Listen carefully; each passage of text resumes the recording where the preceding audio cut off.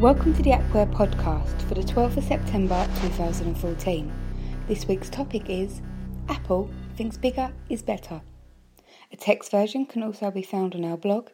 Follow the link from our website at www.appware.co.uk. Apple thinks bigger is better. All eyes have been on Apple this week as they unveil the new iPhones as well as welcoming the new Apple Watch to their ranks. The Apple Watch is Apple's first new product line since the introduction of the first iPad and the passing of its co-founder Steve Jobs. The Apple Watch will run apps, act as a health and fitness tracker, and will be able to communicate with the iPhone.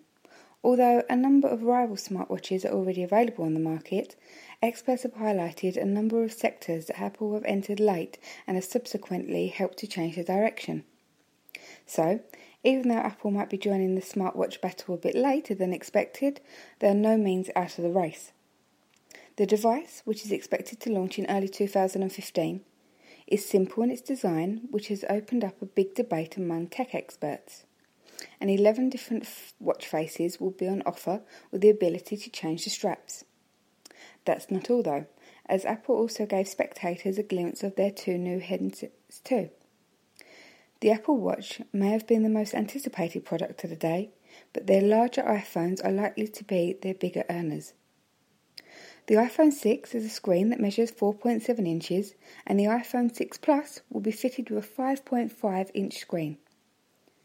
The main reason for the move towards a bigger is better notion is to stop the likes of Samsung prizing away its customers. Since the market for phablets has opened up, more companies are moving towards a larger screen. Steve Jobs was very much behind the smaller screen and was known to say, "No one is going to buy a phone that they could not get a single hand around." But these days seems to be long gone for Apple. Another feature, new to the iPhone 6 models, is Apple Pay. This is Apple's take on contactless paying and depends on NFC, near-field communication chip, and an NFC reader at the shop till.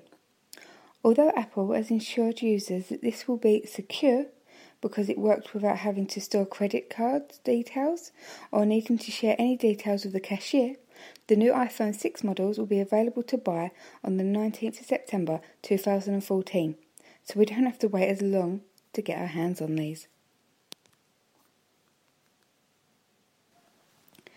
Thanks for listening to this week's podcast, and feel free to give us feedback by emailing us on podcast@appware.co.uk.